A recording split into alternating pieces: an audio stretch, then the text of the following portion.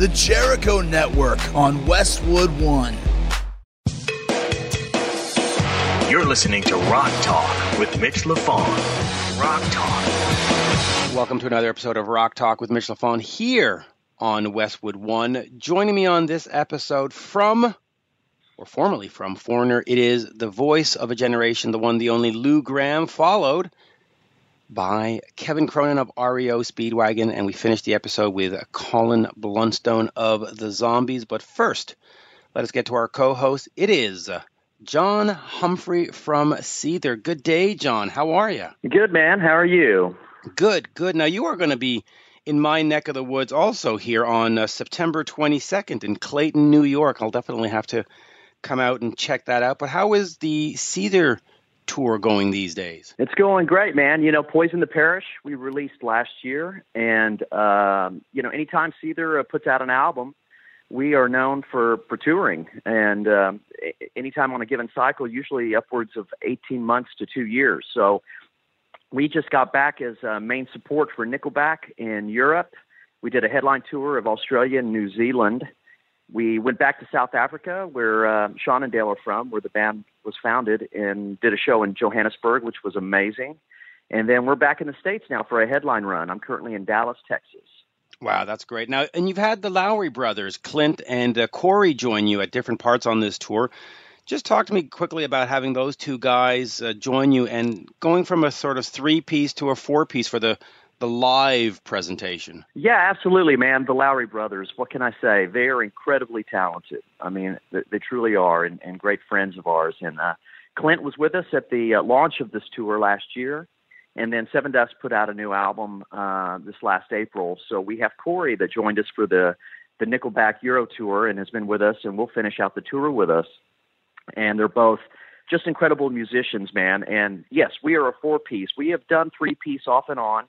But for Sean, who's, main rhythm guitar and lead vocalist for the band, having to do the lead parts and other things for the show can be a little stressful, because we are well known for, we do not use tracks. We are a live band, old school, bad notes and all. The music that you hear coming off the stage are the 3 or 4 guys that are on that stage. And Corey and Clint are both, not only fantastic guitar players, but vocalists, background vocalists, harmonies. So they really, really fill out the sound. So being a four-piece, a true four-piece again on stage, just makes all the difference. Yeah, it really does. Now, the one thing I like, or the one thing I know about you is, of course, you're doing sort of the more modern rock with Seether and stuff like that, but you're a big old-school classic rock fan, from Kiss to Aerosmith to, I'm assuming, Cheap Trick, but also Foreigner. And so we've got Lou Gramm on, and he will be with the band Foreigner, that is right, on August 4th at the Sturgis Buffalo Chip in Sturgis, South Dakota. It'll be Lou Gramm, Dennis Elliott, Al Greenwood, Ian McDonald, Rick Willis, Mick Jones, and the current lineup of Foreigner. It is the first ever ticketed reunion concert featuring all the original members and the current members. John, what do you think, first of all, just of that concert and that concept of, forget a reunion tour where this guy replaces that guy, and no, just the whole brotherhood is going to stand on stage. I mean, isn't that going to be epic? I mean, yes. I mean, that's truly the word. That is the definition of the word right there, that experience. It will be epic, I would imagine. I think that's fantastic, man. You know, the entire history, the lineage, the family right there all together on stage. I really wish I could be there. That's sometimes the downfall of being a touring musician yourself, is you miss some shows. And, how epic that's going to be. That's going to be wonderful for any diehard Foreigner fan that will be able to attend. Yeah, absolutely. Now, were you a diehard Foreigner fan? I mean, when you look back on your musical upbringing, did they take an important place in your sort of vinyl catalog or your shelf space at home? Yeah, absolutely, man. I mean, I'm a child of the radio. I grew up on the radio, first my parents and then myself. And Foreigner is a soundtrack to my life, my childhood, absolutely. So Head Games, Foreigner 4, Double Vision, everything, yes, fits snugly into my vinyl collection. I'm a huge Foreigner fan. Yeah. That's an understatement. Yeah, right. And for me, there was an album that came out in the 90s called Mr. Moonlight that has a song called Rain on it and a whole bunch of others, White Lie. And I spoke to Lou about that because that album sort of got ignored by fans, but it is one of the greatest Foreigner albums ever made. And it's just too bad that it came out in a period of time where fans were moving away from, melodic rock and stuff like that. But it's gonna be great. In terms of vocalists, how do you sort of rank Lou Gramm? I mean, he really is sort of the voice of a generation, right? Yes, absolutely. I mean, he's right up there for me with Steve Perry. I mean, just a vocalist that the minute or the instant you hear his voice, it's recognizable, and wonderful vocalist, and just great music, man. I think "Cold as Ice," being his kid, was probably the first song I remember from Foreigner ever hearing, and yeah, man, amazing vocalist. Yeah, now before we get over to the interview with Lou, which is my first interview with Lou since, I believe, 2004, so it's been a while between interviews. Have you ever had a chance to play any Foreigner songs, either as a cover band or just practicing downstairs in the basement? I mean, drum-wise, were they challenging, or is that something that you got into to sort of, get your chops up? Yeah, absolutely. I mean, being in the type band that I'm in and have been in the past, being a drummer, you tend to you're a drummer for first and foremost for a student of songwriting, and you want to frame the song. And Foreigners, the drum parts, man, they were signature parts, and they were a big part of the song structure, and they really set up the song. So yeah, absolutely, I've spent many hours in a practice room, playing drums to Hot Blooded or, Urgent or,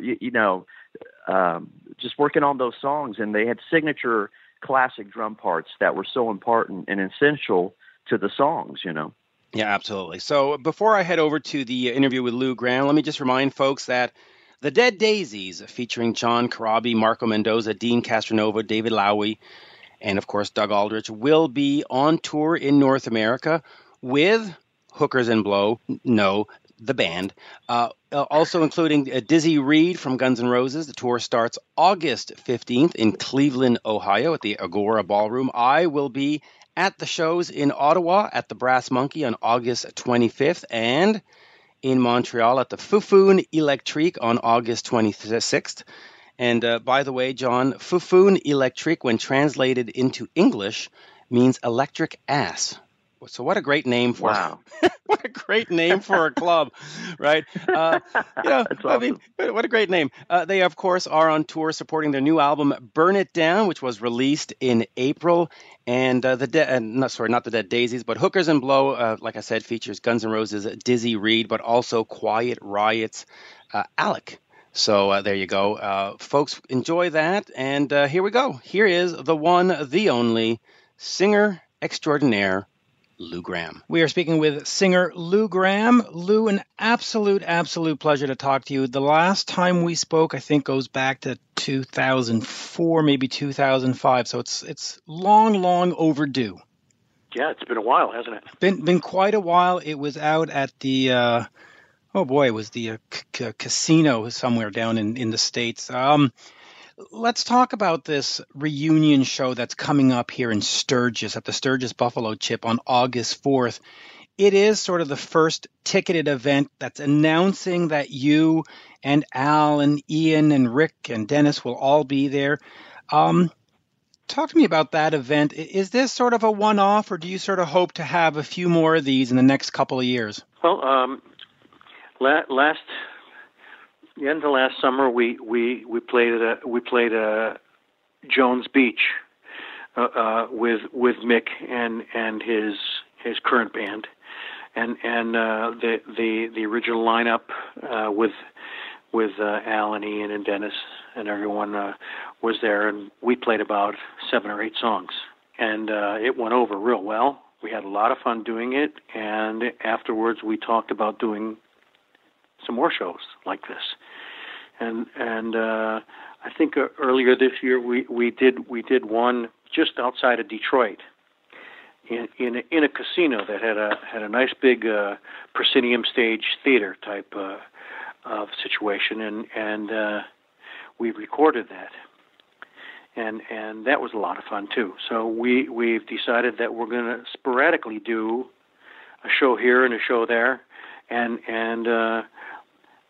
Sturgis is one that we were fortunate enough to land, and I'm really looking forward to it. I don't know where there's any more coming up, but I know there's going to be some coming up. Not 30 shows. I'm talking about maybe another 5 or 6 shows. Oh, I'm looking forward to that. Now, the last time I spoke to Mick, which was back in March of this year, he mentioned the possibility of you and Lou, him and you, looking back at some old song ideas and maybe somewhere down the line having an EP or gathering some material to put out for fans. What's your take on that? Is that something that you see happening in terms of new music with Mick? I hope that it happens, because I have those rough ideas to the songs that he's speaking of, and the song ideas that we have are really, really, really different and interesting, and I would like nothing more than to complete those with him. Now, are those songs that date back, 30, 40, 50 years? No, well, maybe not 50, but 30, 40 years? Or are these things that you have worked out in the last 5 or 10? I think they're from around 1999, 2000. Oh, that's great. That's great. So do you see, yesterday I was talking to Dennis DeYoung, and he was telling me that he's never seen himself as a solo artist. He's always seen himself as a team player, as Styx's singer. Do you see yourself as a solo artist, or would you prefer to be part of a team and be Foreigner's singer? Well, I always thought that I wanted to be part of the team and be Foreigner's singer, but there came a point where I was not particularly happy with the direction of the band, and I made no bones about it then or now, and it seemed to happen after Waiting for a Girl was a huge hit, and then next I Want to Know What Love Is was a huge hit, and it seemed like after that the impetus of the band and the most concentration and most effort was spent massaging the ballads, and that I didn't want to do that. I didn't want to be known for that. I didn't mind singing a ballad. I thought it was great that Waiting for a Girl was a hit and I Want to Know What Love Is was a hit. But after that, it was important for me that we turn our attention to the type of music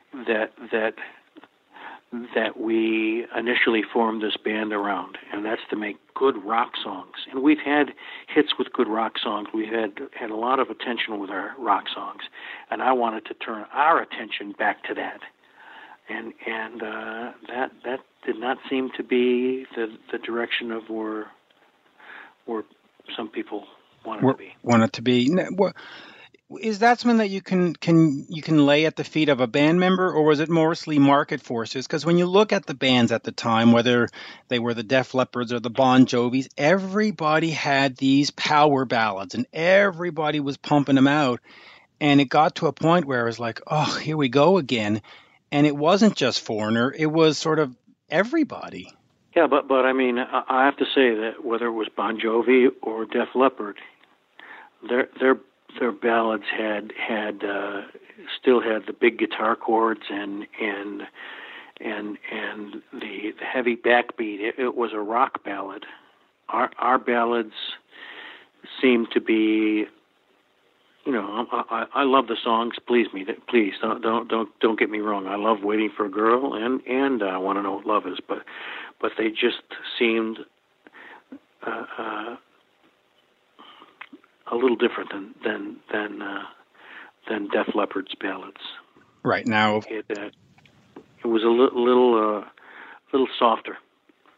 It was. So then let me talk about this album since we're mentioning Def Leppard. You did an album called Shadow King with Vivian Campbell, who of course is in Def Leppard, and Kevin Valentine, who has ghosted on 2 Kiss albums. That album is great. Absolute great album, but wow, talk about under the radar, right? talk to me about that project. And at that point, why not Lou Gramm solo? Why try to put this band together? And why do you think it just didn't stick? Because the players are all there: Bruce, Kevin, Vivian, you. The songs were there. Well, to be honest with you, it was going to be a Lou Gramm album, but Vivian at that point would not be part of it unless it had a band name. Okay. He put that on the line right from the word go. So talk to me about that project, though. Is that something that at some point you'd like to revisit those songs, or is that one of those that it happened and it's just best left as is? Well, I think the songs are real strong. I think the production from Keith Olsen was excellent on it. I think the songs are memorable. I think they're hard, but they have a lot of melodic integrity. I actually love that album quite a bit. But I don't know how you revive an album. You know, it's kind of history now. You know, right? It's not gonna come back and suddenly sell 2 million and have 3 hit singles. It's been over with for almost 20 years. So while I have it in my heavy rotation when I'm in my truck driving, you know, and I don't get tired of listening to it, but it's not going to happen again like that. And you know, that was an Atlantic Records album, and when the higher ups at Atlantic Records heard about the people that were potentially in the band, they were all gung ho, and we were signed to Atlantic. And I know for a fact that when that album was completed, just before it was released, it was sabotaged. Really? Yeah. By the record company?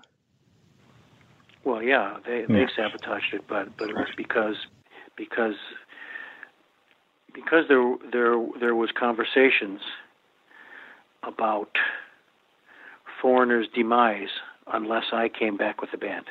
Right. And that was more important to Atlantic Records than breaking Shadow King. It seemed to me that they were convinced that if they didn't promote Shadow King the way they should have, no matter how good the album was, that it would be a one-and-done band, and I would return to Foreigner. And that's what happened. And that's what happened. I did want to ask you about Unusual Heat. When that album came out and has that other singer and it has the Foreigner name on it, was that shocking to you? Did you sort of say, hey, whoa, what are you doing here, Mick? Or did you sort of expect them to move forward and say, okay, well, Lou's doing his thing. We are going to continue to be a band? Yeah, no, I wasn't shocked. Okay. I wasn't shocked. I know Mick well enough to know that that's exactly what he would do. Yeah. And you know, basically, it was because that while I was touring to support that album, the band wasn't rehearsing or writing songs or anything, and I thought I had a pretty clear pathway for at least 3 or 4 months after the album was released, and I was fortunate enough to get a position opening for Steve Miller on his tour. Yeah, that was a great tour. Yep, and then I got a call saying that Mick was on. Hang on a second. Okay. That's funny. I've got my dog right next to me here too, so I understand. Yep. So you know, I got a phone call saying that. Just very, very blunt that said,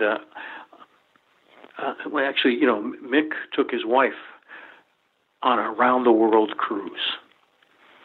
I thought that after the last album that we had recorded, that we would get right back in the studio and start working on a new album.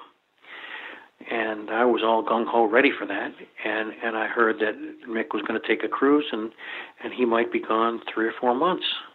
You know, and I was really more than disappointed. I was kind of angry, And I said, well, don't be angry. This leaves you a window to record and release another solo album and go out on the road and promote it.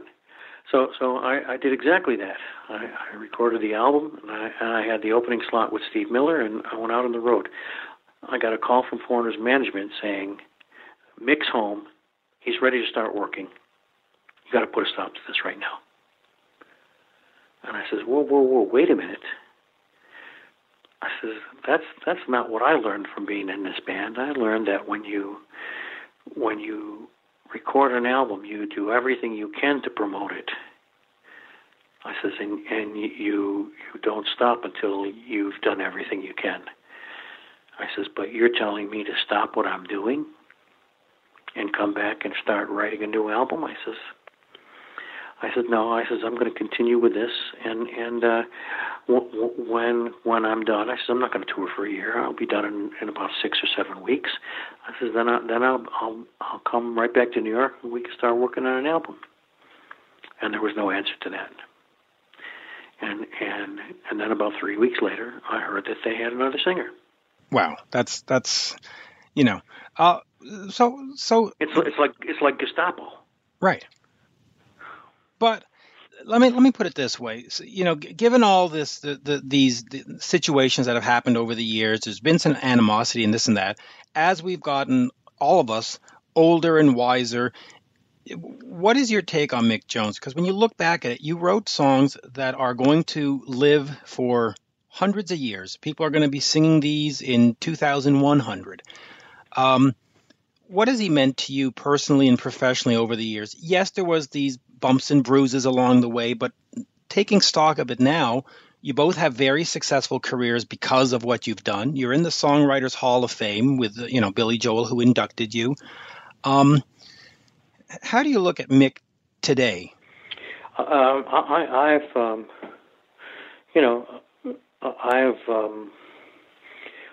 thought about my relationship with him a lot, and there's some things that really don't sit well with me, but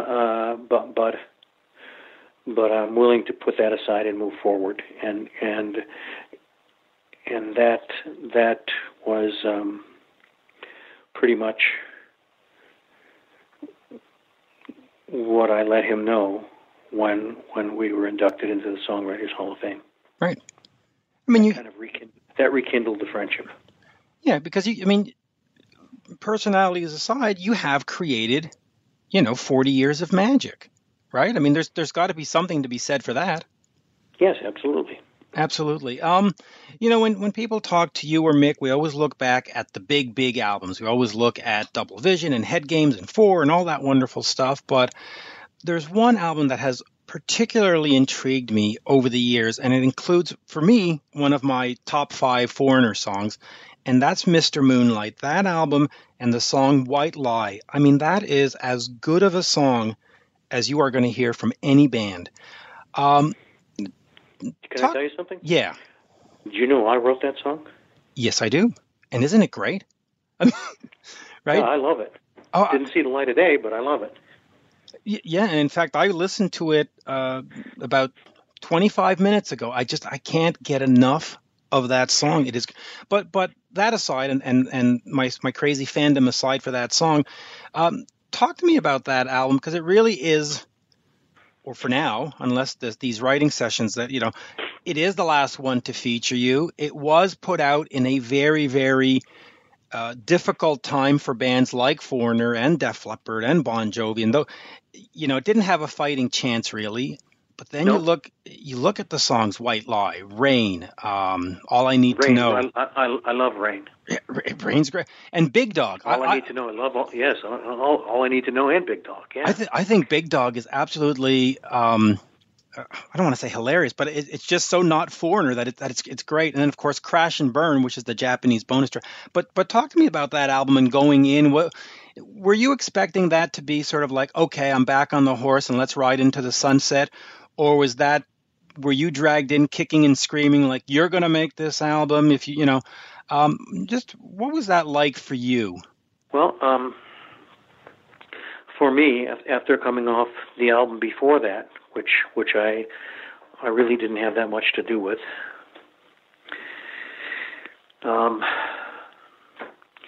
Mick and my relationship in the album before that had deteriorated to the point where I got very, very little input on any of those songs, and it got to the point where he was writing everything, and he would write out the lyrics for me and sing me a demo, and then had me go in and sing the song, and we would record it. It was we had our relationship had diminished down to just barely a working relationship. So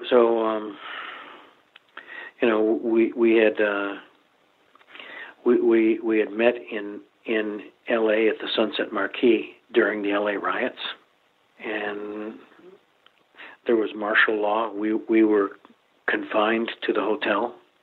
There were National Guard and marshals walking on the roof with high-powered rifles, and we were basically confined to the hotel. And we had gotten together to talk about the possibility of working together again. And so we were there about 3 or 4 days with nothing to do but get in each other's face about what went wrong and what would have to happen if we were to pick this up and run with it.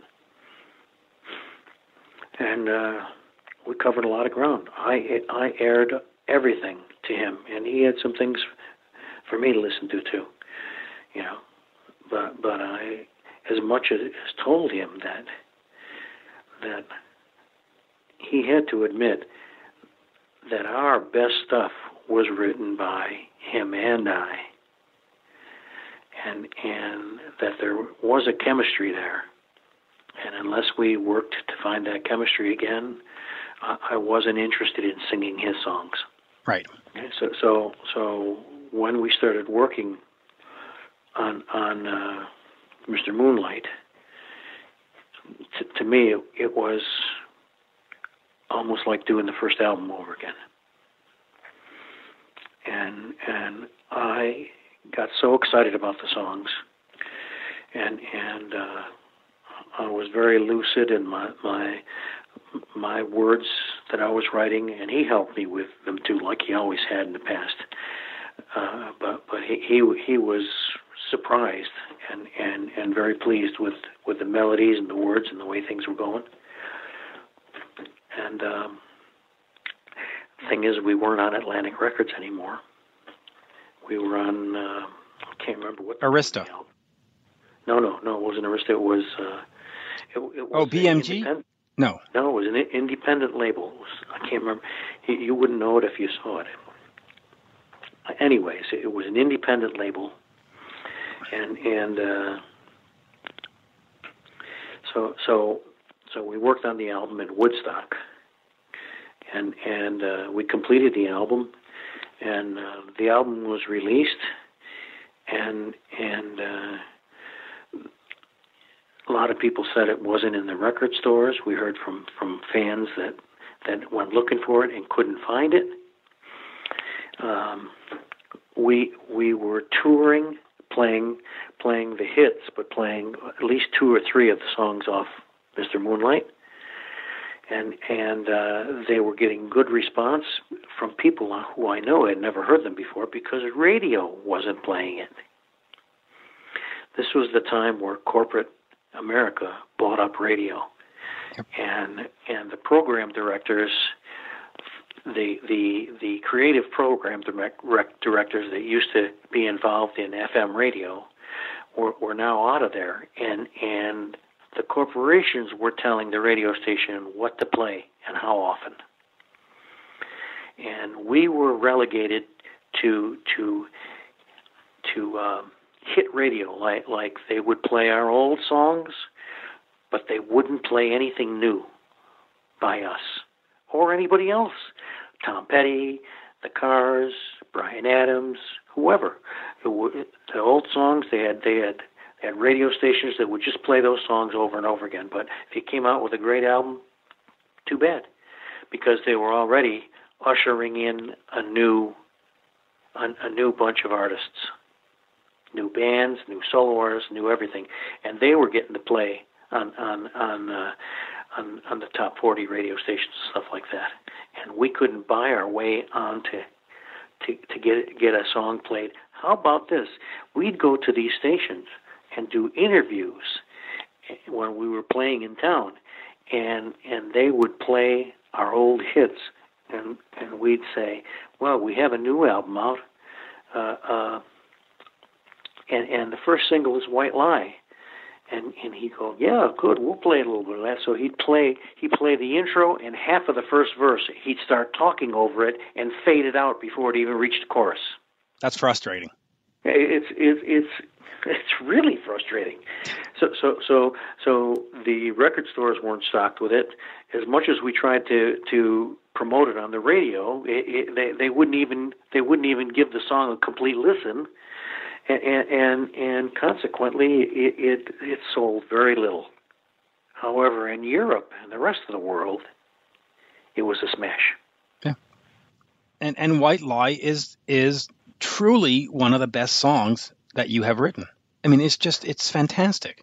I love it. Oh, I love it too. And I don't know if you've played it live in your sets recently, but if you haven't, it's time to reconsider. Just quickly, your solo band with Rob and Michael, when you're out there, you play the songs very faithfully. You know, it's the voice. And when we go see a Lou Gramm show, we get the best of Lou, right? I mean, we get it. What's your take on what Mick's band is doing? Because Jeff Pilson is great. Kelly is great. Do you look at them as doing faithful interpretations? Is there a sense of competition? Is it, everybody's doing what they got to do? How do you sort of see, because your band is doing a great job. I mean, Rob and Michael and everybody else, just great. Thanks. Oh, yeah. I appreciate that. Yeah. I tried to get the right kind of people to play the songs faithfully, Well, you did that. Yep, good, thanks. And I obviously did not feel good about Mick forming a new Foreigner at first, but as time went by, I understood why he did that, and I think they play the hits very well too. I'm not real thrilled with their own songs. They really they lack that certain something.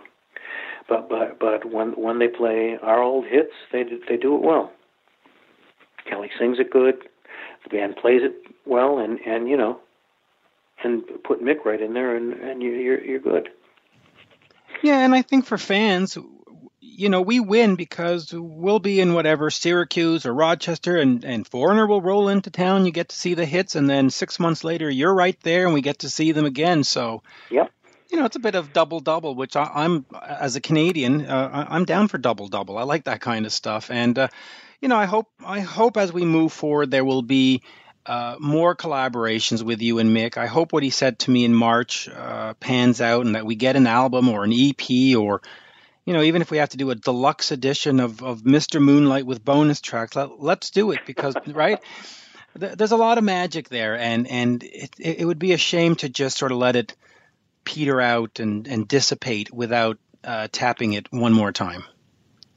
I agree. And when I listen to Mr. Moonlight a lot, and I think the more I listen to it, the more endears itself to me. I think it's one of our best 3 albums that the band ever recorded. And I just, it's like a lot of other things in this business and every other business, there's some serious injustices that you just can't do a damn thing about. I'll agree with that. I'll absolutely agree with that. And maybe at Sturgis, because that's just why we're on the phone, maybe when you get to the festival, you can convince Mick to surprise the folks with White Lie. I think that would send a few people to like, whoa, what's that? But absolute pleasure talking to you today. I know we've run out of time. It's It's been 14 years since the last conversation. Hopefully, will not be 14 more until the next one. Well, I agree. Thank you, Lou. Just absolute thrill. Thank you very much. Thank you so much. My pleasure. Bye-bye Talk now. to you again. Yeah, Bye. cheers. Bye-bye. This is Rock Talk with Mitch LaFon. Mitch LaFon. And a big thank you to Lou Gramm for that inspiring interview. Just absolutely loved Lou Gramm and Foreigner, one of my absolute favorites. John, welcome back to the show. We are now going to talk about REO Speedwagon and Kevin Cronin. Nice. So we know that you and I are big Foreigner fans. Where does REO Speedwagon fit into the discussion for you? Truly, that would be right in there. You know, I'm a child of the 80s, and REO Speedwagon, man, was right in there. And the dearly departed Gary Richrath, man, amazing guitar player. I love that band, and I still do. Fantastic songs. And, yeah, man, we're talking about, to me, true epic rock stars. To me, the definition of rock stars growing up as a kid were guys in Foreigner, you know, guys in Kiss, Aerosmith, and to me, REO Speedwagon, man, they were an awesome band. Yeah, they really were. And I had a fun moment during the interview. I reminded Kevin that they are in the 42nd year of their reunion tour because, as you know, he left somewhere in 72, 73, and he came back around 76, and it's like, hey, you've been on a 42-year reunion tour, so that's kind of funny. Now, the band is on tour with Chicago, a great, great bill. Over the years, I've had a pleasure of seeing them with Def Leppard and Tesla.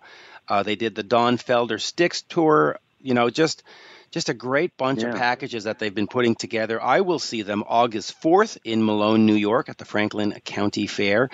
And, of course, speaking of Chicago, and here's a good one. On July 22nd, the Illinois Top 200 Project, which is part of the state's bicentennial celebration, put out a list of the 10 top Illinois musicians. And so let me just go here from the back here. Number 10, they had Sam Cooke. Number 9, Muddy Waters. Number 8, Earth, Wind, and Fire.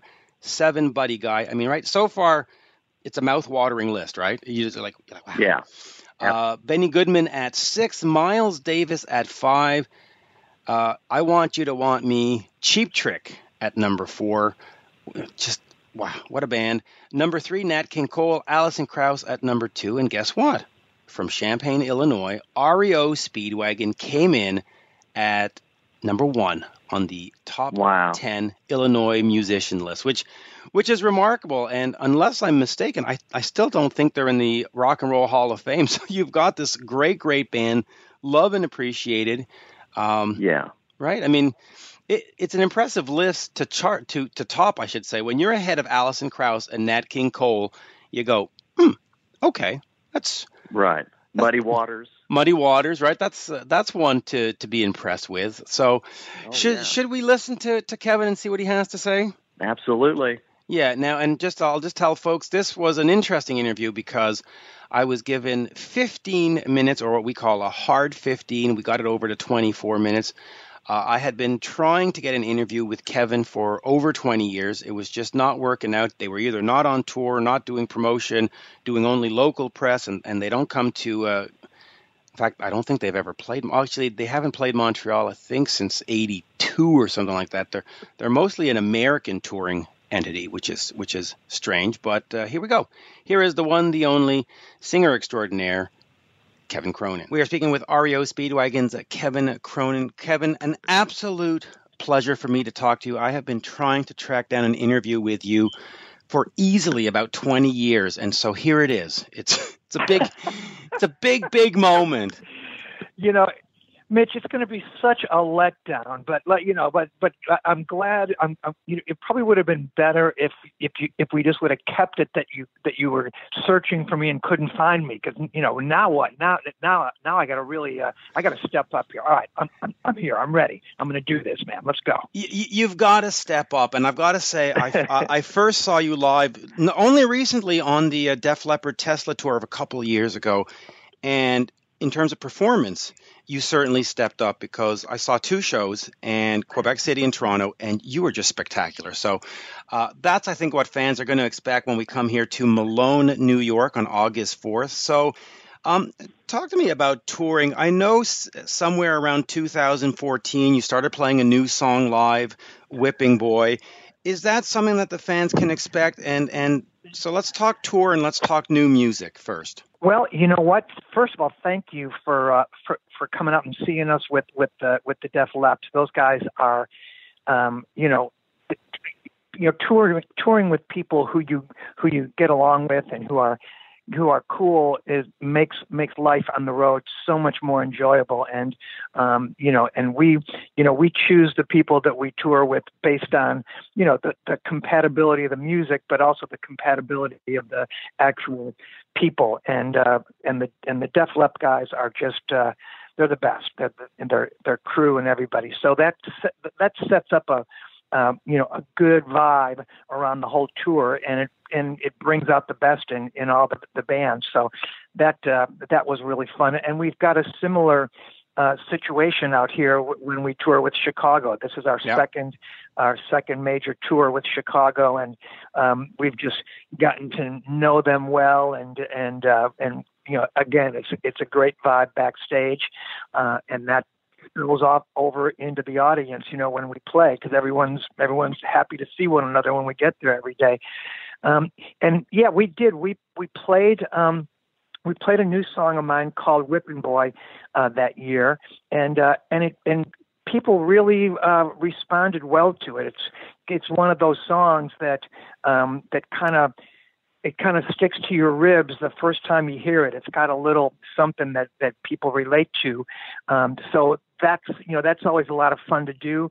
That song shows up in our set list sometimes and sometimes not. It just depends on, we have, basically it's like this, we've got a core of 10 or so songs that, if we don't play one of those 10 songs, there will be an angry mob awaiting us around the tour bus after the concert, basically, right? So you got to play those ones. And then we've got what we call the audibles. And the audibles, it's like, I've been awarded the dubious distinction of kind of being the quarterback of the band. So, if I feel a vibe from the audience, or I know a certain area of the country, a certain song kind of, a certain album cut maybe was popular there in the day or whatever. So there's always those audibles that we can call. And so that kind of keeps it interesting. But, on a tour like this with Chicago, we kind of come out there and clobber you with one hit after another. And so there's something to be said for that too. And we just go out there, and it's just, the set we're playing this year is pretty relentless. It's just like, it's a hit fest. Let me put it that way. Yeah, it really is.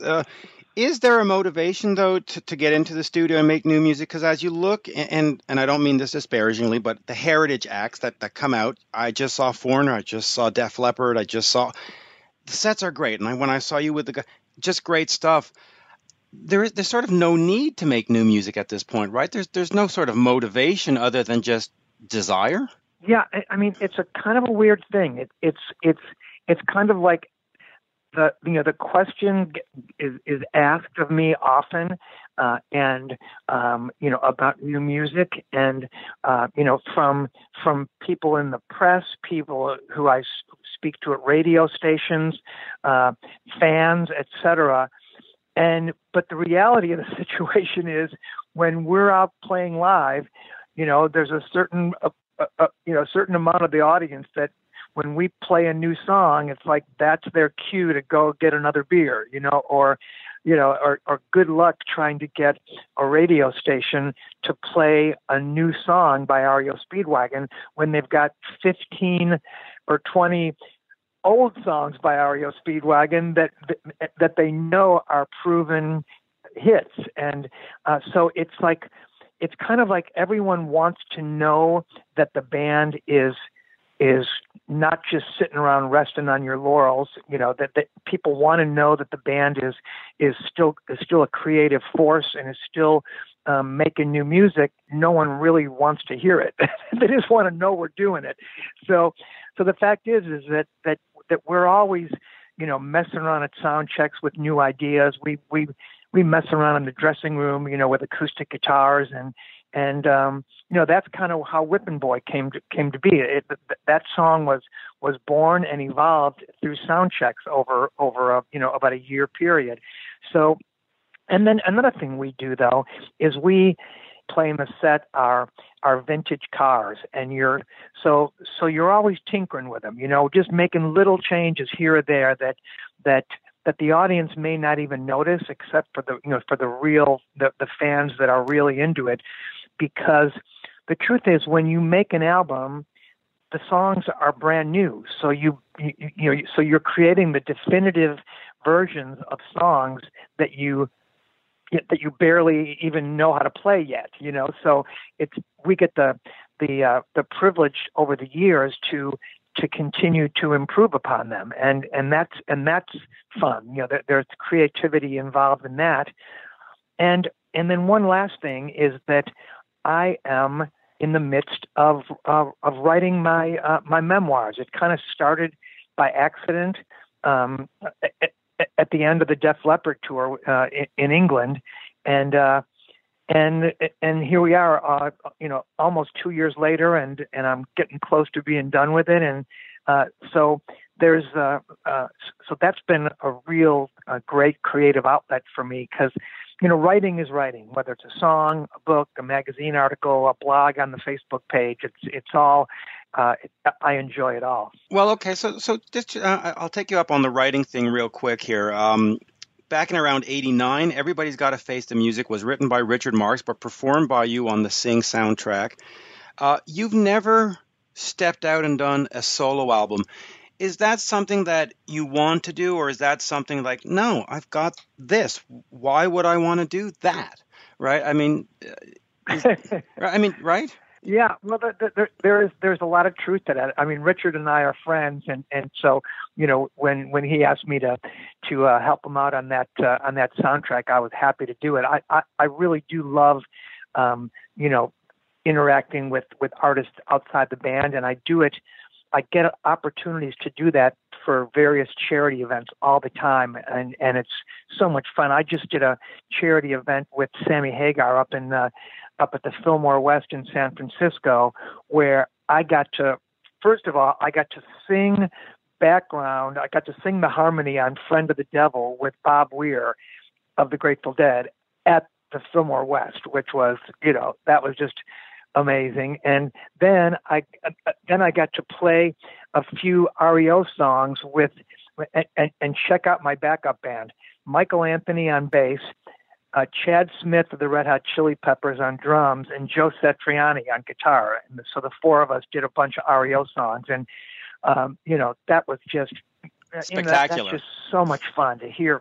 Oh my God, just amazing. So, but as far as a solo album, it was something that for years I always was planning on doing, but lately, the band has become so, I don't know, we've just kind of evolved to the point where the band and I work together so well on the songs that I write that, it's like, if I did a solo album, it wouldn't sound much different than the last REO Speedwagon album, Find Your Own Way Home, because that's but one of the things that I'm going to do, I think, is, I've got demos of, from when I was in high school, all the way through to the present and some of the songs have, were never released. Some of the demos are, the demo versions of songs that became big hits with REO Speedwagon. And I talk about, the book kind of follows the songs and it kind of tells my life story as the songs tell my life story. And so I had the idea that perhaps I would somehow include all these demos over the years in a package with the book, and give people a chance to hear songs that they've never heard and hear songs that they know well, as they sounded on the original song demos. So that's an idea that is kind of in the works, and we're kind of harvesting all the old demos and seeing if we can figure out a way to make that happen. That'd be great. And hey, someday I might make a solo album.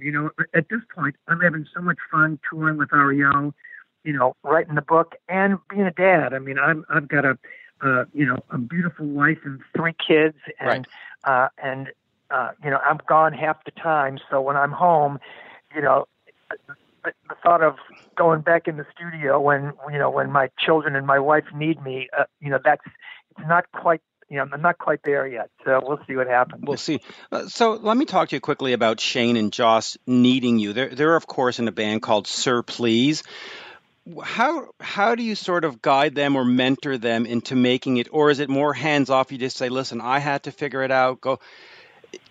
What is it like for you now to be in that role of, or if you are in that role of mentoring your sons, navigating this new music business? Because it's sort of, it's not like the old days where record companies threw money at you, threw tour support at you, paid off the record to the radio stations. Now you sort of got to slug it out down and dirty, right? Yeah, I'm really lucky that my boys, Josh and Shane, they're twins. They were both basketball stars from the time they were in about 4th grade up until their sophomore year of high school, and then they both kind of almost simultaneously were like, "Dad, we're done with basketball," and I didn't want to be the dad that pushed my kids into anything. My thing was, to have musical instruments all over the house, have a basketball net out back, have baseballs and baseball, whatever, all these different possibilities for kids, and I was fortunate to be in a position to be able to provide that for my boys, and then just kind of see where their lives took them. And they messed around with the musical instruments a little bit, but they never really got into it, and I was fine with that. And then all of a sudden, when they hit about the age of about 15, they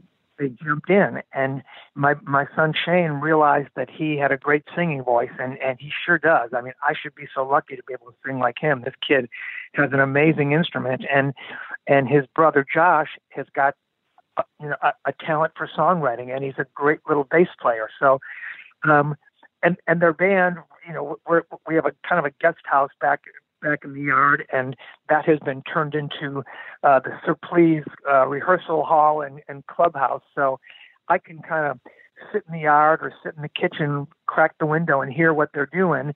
And and my line with them is, if I hear something I like, I run out there and pop my head in. And my thing is, I'm not your producer, but if I was, I might suggest, A, B, and C. And we've got it's become just a great bond between my sons and myself and my wife as well, as she's kind of the band mom. Right. And so they've kind of learned that I'm not trying to insert myself into anything. There's no ego in it for me. It's just, if I hear something that I feel like I can help them with, I give them the suggestion, and they've kind of seen that, Dad got an ear for this thing, So yeah. We've got a really good balance in the relationship, and it's really fun. That said, making it as a young band in the music business today, that's a whole other thing, and it's a little scary as a parent. I'll be honest with you. It's their dream, and I hope it comes true. But I'm also really encouraging them to go to college, and they just graduated from high school, and they're both enrolled as we speak, and so we're hoping that they can kind of figure out how to do both, and that'll be the challenge, the crowning thing. And I know that we're down to about 4 minutes here, so I'll hit you with 2 quick questions. You just got voted from the Illinois' top 200 project as the greatest band out of Illinois, beating out Alison Krauss, Nat King Cole, Miles Davis, Cheap Trick. What an honor. I mean, and by the way, Cheap Trick and REO Speedwagon should tour next year. I'm just throwing that out there. But what an honor, right? To be the best band from Illinois. Well, first of all, I would love to tour with. We have done so many shows over the years with Cheap Trick. They are our buddies, and we love those guys. And you know that the thought has been thrown around that it's been a while since REO and Cheap Trick have toured together. That would be a lot of fun. We love those guys. And I just heard about this Illinois, this honor that we received for Illinois. Honestly, it makes no sense to me. There's so many deserving people. I mean, where's Danny Fogelberg on that list? Where's Styx? It's just the list goes on. And to be mentioned in the same sentence as Alison Krauss is, there's no way that REO Speedwagon belongs above Alison Krauss. I'm sorry. I would have voted against ourselves in that because I just saw her a special on Access TV. It was on in my hotel room late one night, and I couldn't stop watching it. I was just transfixed. Her and her band they're all just such masters of what they do that it's just it's an unfair comparison, and the fact is that's really what it comes down to. You can't. How do you compare, REO Speedwagon to Alison Krauss, to Nat King Cole, to Miles Davis? I mean, that makes no sense to me. And it's certainly a subjective choice that whoever made up that list must have been REO Speedwagon fans, So I appreciate it. I'm honored by it. I'm humbled by it, and at the same time, it makes a little to no sense to me because there's so many people who are more deserving than us. But hey, I'll accept it, and I'll be gracious and humbled. Thank you. It's a great honor, and I see that we're running out of time, so I'll finish with this. You came into REO for the 2 album. And then you came back in '76 for the REO album. Essentially, you've been on a 42-year reunion tour, come to think of it. Right? Just talk to me about those 4 years, right? I mean, technically, it's a 42-year reunion tour. But talk to me about those 4 years and walking away. Was it discovering yourself and thinking, okay, let me go back to the band and let's do this again properly? Were you sort of down on your luck and said, I got no choice. I got to go back to this band. Or, was it a great moment of self-discovery, that 4 years in between where you just sort of went, oh, well, now what? Well, yeah, it was definitely a growth period for me. And the thing is, and I tell the story in the book about the fact was that the reason that it fell apart, in 1973 during the Ride in the Stormont album is that I was kind of a folk singer. My band, my high school band before I joined REO had more in common with the Byrds and Buffalo Springfield. I used to play Rickenbacker 12 string. I mean, we were, I was on more of a parallel track to. Not to compare myself at all because I'm a huge Tom Petty and the Heartbreakers fan, but that was where my music was kind of headed. It was kind of Byrds based, and that jangly guitar thing. And so when I joined REO, they were a powerful, they were all just, heavy, guitar driven rock and roll. And it was not exactly what I was used to. And so I was having trouble vocally because they were so loud that I was straining my voice, and so I went and got myself checked out and by a voice specialist. I had to stop. It just wasn't. It was gonna. I was in danger of really injuring myself. So I was afraid to tell the band because I had only been in the band for about a year, and so. I stopped singing at rehearsals, and they thought I was just being a prima donna, but really I was just afraid I was going to lose my voice.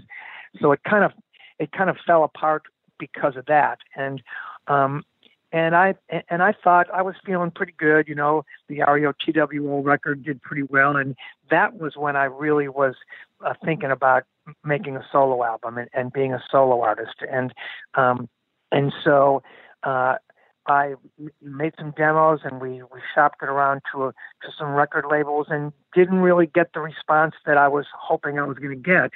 And I went through a period of, going to Colorado to get my head together, and the usual stuff that young people do to try to get things back in focus. And I was working as a solo artist, kind of building up my repertoire, etc. And I got a call from Neil Doughty saying that the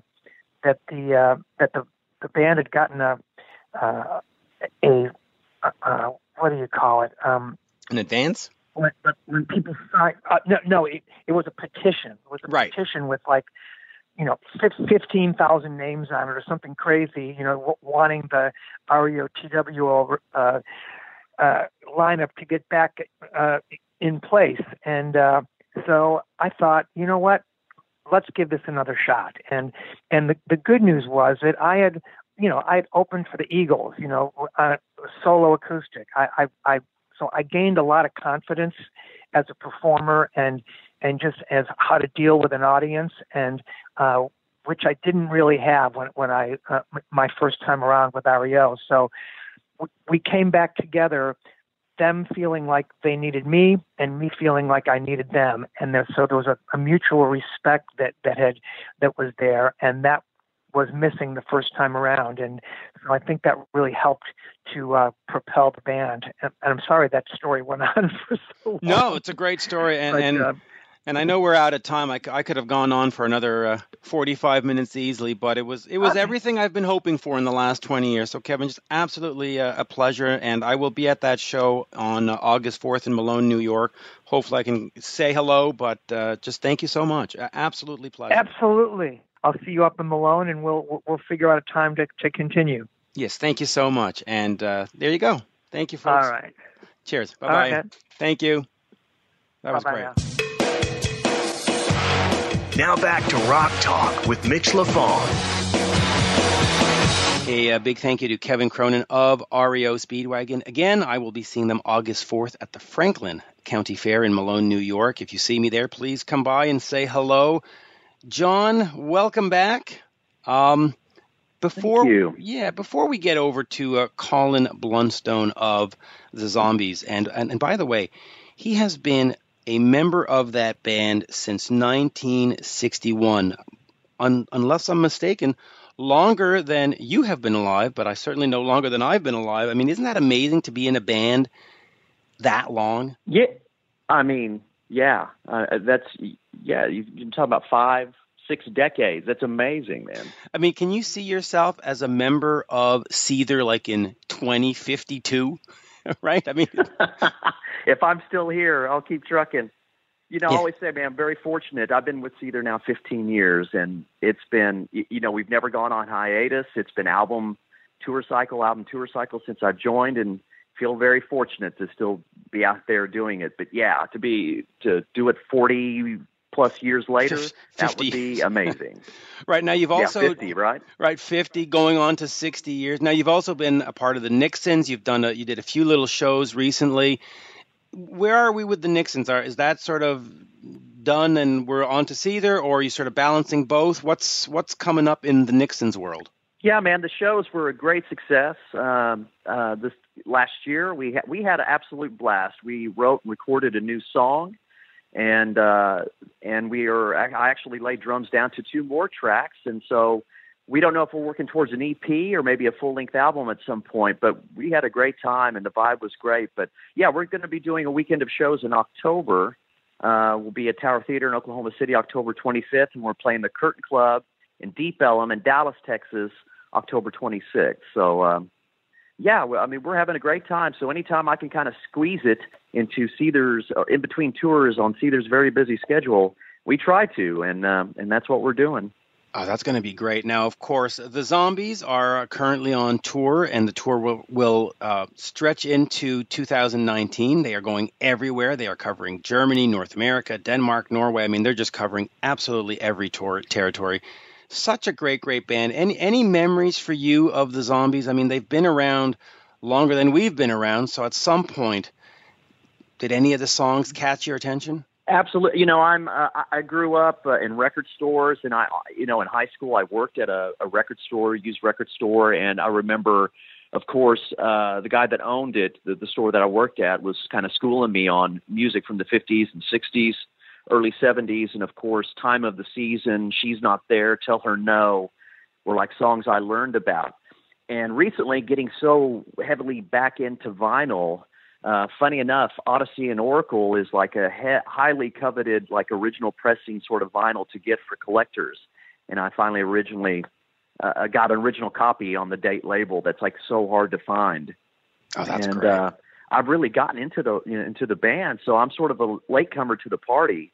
But I love the music, man. That psychedelic vibe of Time of the Season and that album. Great band. It's such a great band. And, of course, one of the band members or current band members is Rod Argent, who, of course, had Argent. And they did God Gave Rock and Roll to You, which you and me, our favorite band there, Kiss covered. Yes. Tell me a little story, because you have some insight on the whole God Gave Rock and Roll to You, Eric Carr, last video, the whole thing. What's your personal experience with that? Yeah, man. I mean, obviously being a drummer, hugely influenced. My first Kiss concert was Creatures, so Eric Carr, is a huge influence to me. And I have since become friends with Loretta, his sister, and I actually visited her last year, and she pulled out some killer gems for me to see, and one of them being that sort of jersey shirt he had with the big white cross that he wore in that video.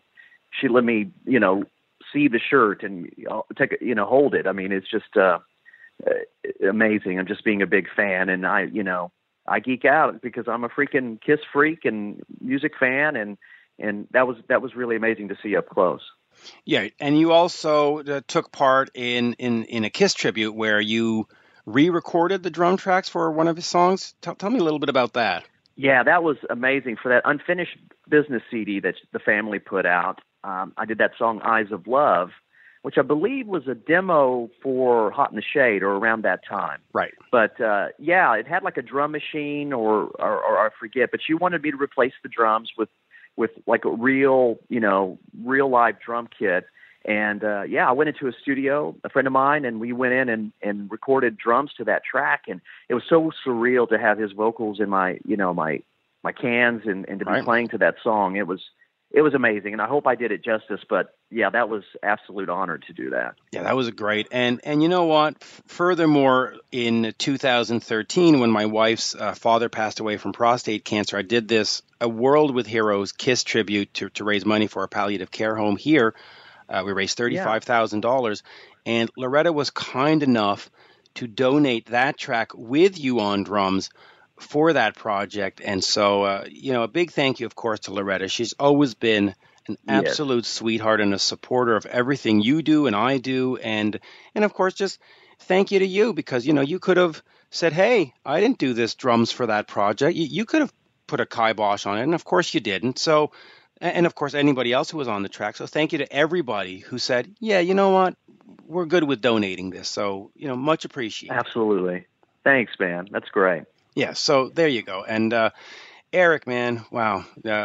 What a drummer. Missed absolutely every day. But let us, without sounding too crass, let's get over to our interview. Let's listen to Colin. He was absolutely a great gentleman to talk to. Love talking to him. Do check out the Zombies on tour. They are all over the world. It is unbelievable that a band that started so long ago in the late 50s, early 60s, are still going strong in 2018. So here is, without further ado, the one, the only, Colin Blunstone of the Zombies. We are speaking with the Zombies, Colin Blunstone. Colin, a great pleasure to talk to you today. Great to talk to you, Mitch. Yeah, so much going on with the band. You've been touring And you've got these shows coming up later on this year with Uriah Heep over in Europe. You've got a show out in California with Arcade Fire, which is from my hometown here in Montreal. Just talk to me about the continued interest in the band, because the career arc has certainly been very interesting, from fake zombies to real zombies to you breaking up before your big album came out. Talk to me about the It hasn't been a typical tale of a band. It's been a little strange. Going right back to the original band in 1967, I think we thought it was time, all of us thought it was time to move on and try new projects, which is what we did in 1967. We left behind an album called Odyssey and Oracle, which a year or 18 months later became very successful, and one of the tracks particularly on it, called Time of the Season, was a huge hit all around the world. But by then we were all committed to other projects, and there just was no way to get the band back together again. And also, everyone in the band has always been kind of forward thinking. They've always been interested in what comes next rather than what happened in the past. So that was a strange thing, that an album came out after the band had finished because they thought they weren't successful, and it was a huge success. We went on and did our various other projects. I eventually was quite successful as a solo artist in the UK and Europe. Sadly, it didn't happen in Northern America. Rod and Chris were both involved in the band Argent, and they had their successes, and also as producers and writers for other people as well. And I worked with Rod Argent, the keyboard player in the Zombies, off and on over the years. And in 1999, I called him because I had some solo dates coming up. And my keyboard player was very unreliable. And I said, look, I'm a bit stuck. I didn't think at that time in his life he would want to start touring again, to be honest. But I thought I'd just try it. And I said, I've got 6 dates. Any chance you could come out on these 6 dates? And he said, yeah, okay, I'll do it, but I only want to do the 6 dates. And here we are, 19 years later. We surprised ourselves how much we enjoyed it. And we managed to, much the same way as we did with the original Zombies, we managed to build up a sort of a local following, which became bigger and bigger. Then we started touring abroad, and we started recording. And to be honest, the biggest thrill of my music career, is the reaction that we get and the way we've built up this incarnation of the Zombies. Because we had no idea that there was a worldwide interest in the Zombies repertoire. And so we've been rediscovering these old songs at the same time as the audiences have, because we'd kind of forgotten about them. And it's just been great fun relearning our old repertoire, but at the same time writing and recording new songs as well. We've always been musicians who want to write and record new songs. It's very important to us. So it's been great fun from 1999 up until now, 19 years. We've been touring around the world, playing some old hits and some standards from the 60s, but also playing a lot of new music. And it's been a thrill how well that new music has been, has the reaction that we've got from that new music, because very often it's received as well by the audience as the classic tracks. So it's a strange tale, but I can tell you it's been great fun. It really has been. So let's talk about new music. The last album, Still Got That Hunger, came out in 2015. We're going on 3 years. In fact, it is 3 years. We're going to be on to 4 years soon between new albums. Where does that put you in terms of creating something new? And as you create new music, do you want to have it come out as the Zombies, or do you want to sort of keep the Argent Blundstone thing going, or just Colin by himself going? Where do you see new music in your future and in the band's future? Well, could I just say that when we first got back together again in 1999, it was never our intention to reform the Zombies. We toured for years as Colin Blundstone and Rod Argent, but the promoters billed us as the Zombies, even if contractually we asked them not to. and audiences addressed us as the Zombies. And it took about 7 or 8 years, but we thought, people are calling us the Zombies. We're playing zombie material. Maybe we should talk to the other 2 original surviving members and see what they think about us using the name. So it took us about 7 or 8 years to agree amongst ourselves to use the name The Zombies. But in a way, it seems the honest thing to do because we're playing a lot of zombie material. So we will start writing and recording new material literally about now, really. Rod has just built a new studio in his house, which we will, in an outbuilding outside his house. So we will be trying that out. I'm not sure whether we will record a whole album there, but we might be able to get the album started. So I would think in the next few months, we're all trying to write, and I think in the next few months we will probably start a new Zombies album. But I've always kept my solo career going as well. And so I am actually recording a solo album right now. I'm about a third of the way through it. I've always recorded as a solo artist, and I'm totally committed to the Zombies project, but I didn't want to give up on my solo career at the same time. I just wanted, it is possible to keep the 2 things going. It gets a little bit complicated at times, but it just requires long-term planning, I think. I know that my next solo tour will be in the UK next year in April. I know that. I've known that for months. And that's what I have to do. I have to plan a long way ahead. So then talk to me about the importance of band over brand or brand over band, because, like you said, the Zombies name, even if you weren't using it to promote yourself and you weren't, people are like, that's the Zombies. And, of course, now when you book a show and you put that up on the marquee, it's an instant draw, whereas if we had Blundstone and Argent, people would have to be maybe explained, oh, those are the guys from the Zombies. So talk to me about the importance of brand. Well, I mean, it's absolutely true what you've just said, especially in North America. Might not be so true in the UK over here, because both Rod and I have had solo careers and other careers. But in North America, it's absolutely true. But we still made many tours to the States not using the name The Zombies. For us, it wasn't... the point of us playing together was not to reform the Zombies or even to play old material. We got together to write and record new material. But audiences ask for the classic zombie tracks. Promoters ask for the classic zombie tracks. And promoters, as I've said before, would bill us as the Zombies anyway, whether we said we were the Zombies or not. So, in a way, I felt as if we were fighting against the tide a bit by holding on to our individual names for 7 or 8 years. And in the end, I couldn't really see the point. Everyone was thinking of us as the Zombies. Often they were billing us as the Zombies. So I just wanted to check it out with Chris White and Hugh Grundy, who were the other original members, and just make sure it was okay with them. But they were fine, they were absolutely fine. And so I think in the end we just bowed to the inevitable. And I admit that, especially in North America,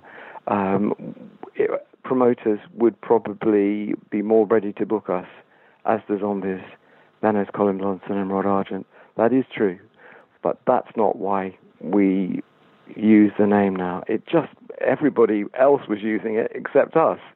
So it just seemed a bit of a lost battle. It really did. So talk to me about your relationship with Rod Argent, because, in the music business and in this industry, relationships are very mercurial. They come and go, and people do, but you've been around with him since the 60s, certainly as a friend and as a colleague. And then, of course, he ran off and did Argent, which gave us Kiss fans the song God Gave Rock and Roll, eventually that Kiss covered. But talk to me about having him there for all those years, because it really is a unique relationship, and the writing that has come out from the both of you has also been exceptionally strong. Well, it is an unusual situation. I mean, I've always worked with Rod we first got together as a band in 1961. And of course, there have been gaps where I haven't seen so much of him, but over the years, we just keep coming back to projects that we can work on together. And maybe some of it can be explained by the fact that we both went through our formative years together. When we met, we were 15, and so our musical tastes are very similar. We learned how to record together. We learned the ins and outs of touring and the record industry together. And Rod will often say in an interview that he learned to write songs for my voice. And I certainly learned to sing professionally to his songs. And we spent a lot of time working on the songs, particularly the phrasing of the songs. Rod doesn't play me a song and I just sing it as best I can remember it. We spend a lot of time working together on the phrasing, and we've built up over the years. We've built up a good team, and we work well together. Hopefully, I bring some strength to the table, and he certainly does. I mean, Rod's a magnificent musician, and I always enjoy working with him, and it always lifts me to work with him, be it touring or recording. It's a great strength to know that he's there. Yeah, it really is. And Argent was such a great project. I mean, just some great albums there. Talk to me a little bit about going out solo in the beginning and using the name Neil MacArthur. Why not go out as Colin? What was sort of the thinking behind that? Was it people would say, oh, that's the Zombies guy, and then maybe not give it its due? Or was it, I just want to create an alter ego?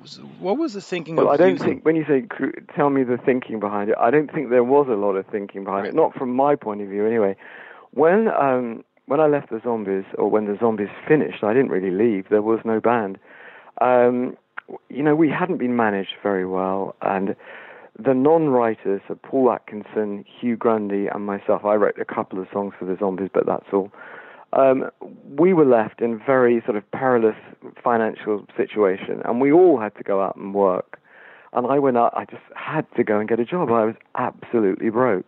And I was very sad that I got very emotional about the band breaking up, and I had no plans to get back into the music business. But when Time of the Season was a big hit single, about a year or 18 months after the band finished, producers started calling me to record again. And one of them was a guy called Mike Hurst, who'd produced Cat Stevens on his early single success in the UK. I'm not sure if they were hits in Northern America, but they were hits here. Matthew and Son, Are Gonna Get Me a Dog, Gonna Get Me a Gun. Sorry, I'm getting them all mixed up. Right. But they were classic singles produced by Mike Hurst. And Mike started calling me. And I knew those tracks, and I said, well, I'm not sure if I really want to get back in the business, but he convinced me to go and sing in the evenings in Olympic Studio, which is a beautiful studio. It's not there anymore now, but was a beautiful studio in Barnes in London, where the Stones used to record, actually. And so I would go there after my day job and just sing on some tracks. And he convinced me to re-record She's Not There, which is a slightly strange thing to do, really. And he also suggested I change my name. Now, I honestly can't tell you why, but my defense is that I was still testing the water, really. I wasn't sure that I wanted to get back into the music business after the trauma of the band breaking up.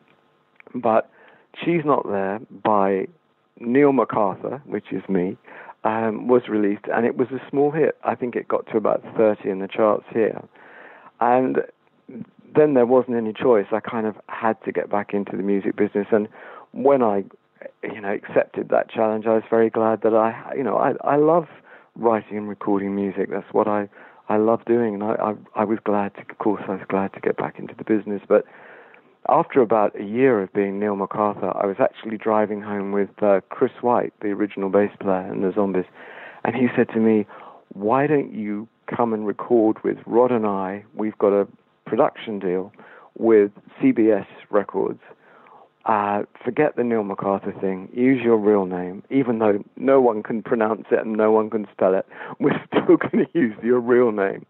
And that's when I think my solo career really began. I recorded an album called 1 Year, and from that album we took a Denny Laine song to be a single. It was called Say You Don't Mind, and it was a huge hit in the UK. Again, sadly, it wasn't a hit in North America, but it was a big hit here and in Europe. And I was off and running, I was a solo artist. But the Neil MacArthur thing, it was just a whim, I think, really. And I don't think it was really thought through. Yeah, and it's just interesting that you had to, come up with a sort of an alter ego to I don't know, maybe feel comfortable re-recording. You have, of course, spent some time or done some work with Alan Parsons. I interviewed Alan not too long ago, just a phenomenal artist. Talk to me about working with him, because he truly is a musical genius and a musical visionary, at least from my perspective. Talk to me about your time with him. Well, I met Alan when we were recording Odyssey and Oracle with the Zombies in Abbey Road, because at the time Alan was an engineer at Abbey Road, and we also realized that we were, we lived fairly near to one another. I wouldn't say we were exactly neighbors, but we lived quite near to one another, and we kept bumping into one another in Hampstead Village on a Saturday. We were both drinking a pub called the Flask. And I would have chats with him, and I knew that he'd got this idea of recording albums with the producer being the central figure, and he would bring in outside vocalists. And later on, I met his silent partner, Eric Wolfson, who actually I had met in the 60s briefly, but they were very much a partnership, and Alan took care of all the studio side of things, but the majority of the songs were written by Eric, and they did actually approach me to sing on the first album that they recorded, but bizarrely by then I was living in California and I couldn't do it. So my first track for them was on the album Pyramid, and I sang a song called The Eagle Will Rise Again. And after that, they asked me, I'm very thrilled that they did ask me to sing on 5 or 6 albums after that.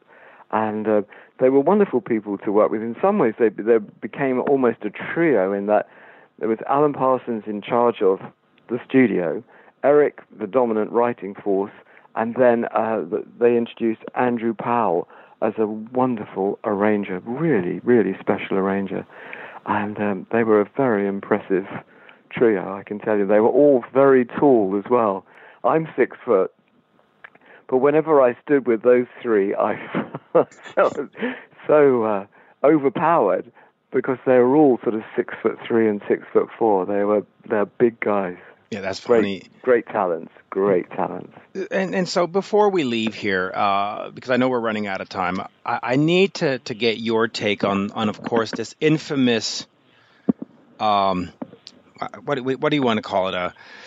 Not a heist, but back in the 60s, there were these fake zombies that were running around the United States. The original zombies, one of them had Dusty Hill and Frank Beard, of course, of ZZ Top, or ZZ Top if you're in Canada. What was that like? And of course, you sort of have to be flattered in the sense that you needed a Dusty Hill and a Frank Beard, and they're great talents to replace.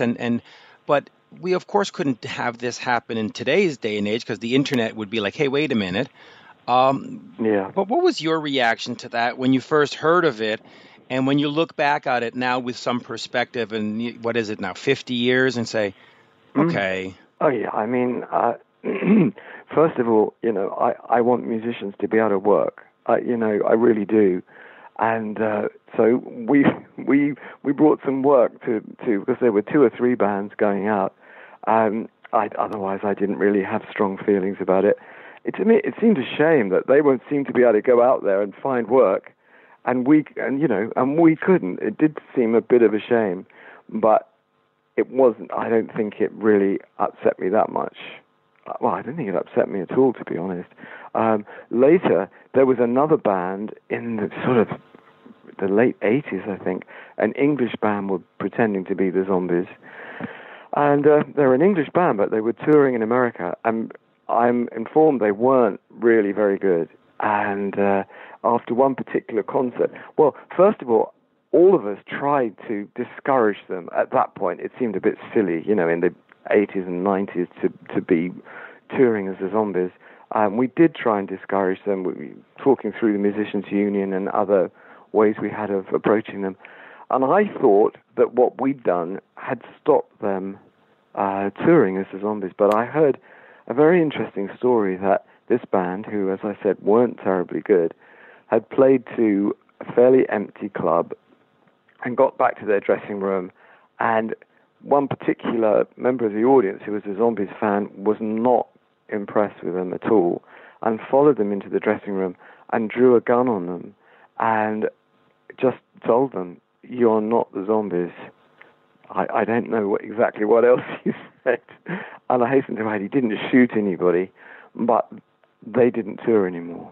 That was it. That was the end for them, and I don't blame them either.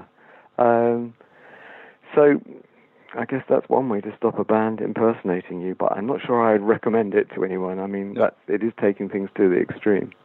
But it does, of course, speak to what we were talking about before over band, because they were able to book runs and they were able to. It just shows that brand, and for new bands coming up, you got to sort of think of that. It's not always about the guys. It's about getting a name and working that name reputably. Absolutely. And I don't think there's any substitute, certainly for not a band of our ilk, of our history.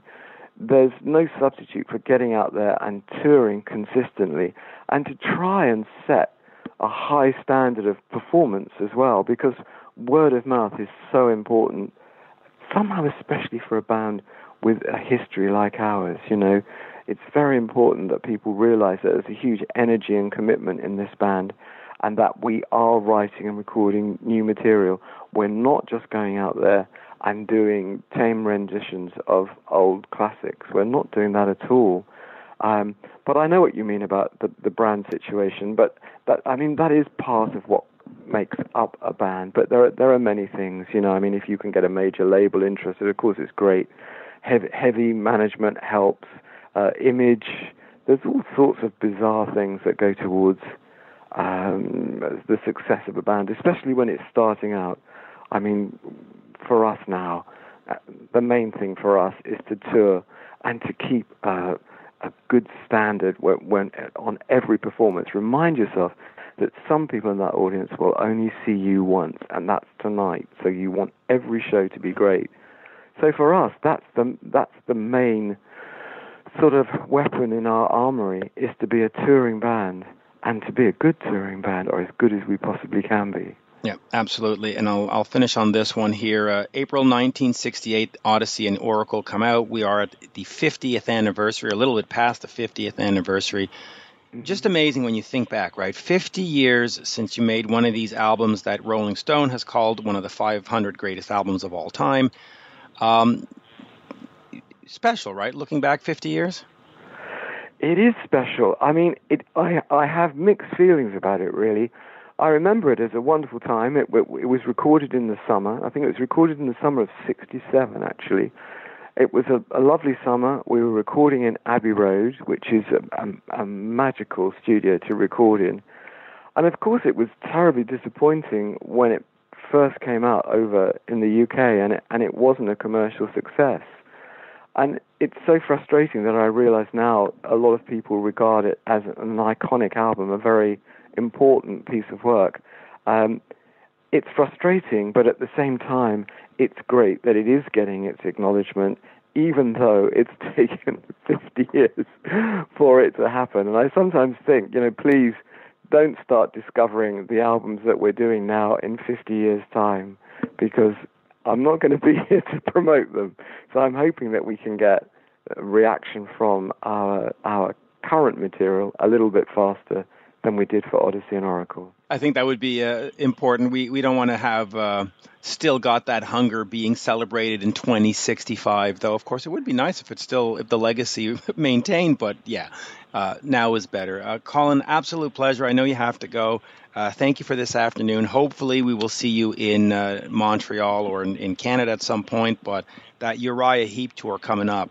Wow, that is going to be absolutely spectacular. The whole fall for us will be with Uriah Heep going through Germany, Holland, Denmark, Norway, Sweden, and Finland, and we'll just be home for Christmas. Oh, sounds exciting. It sounds great, actually. And I just saw Uriah Heep about 2 months ago, and they were spectacular. So this is going to be a great combination.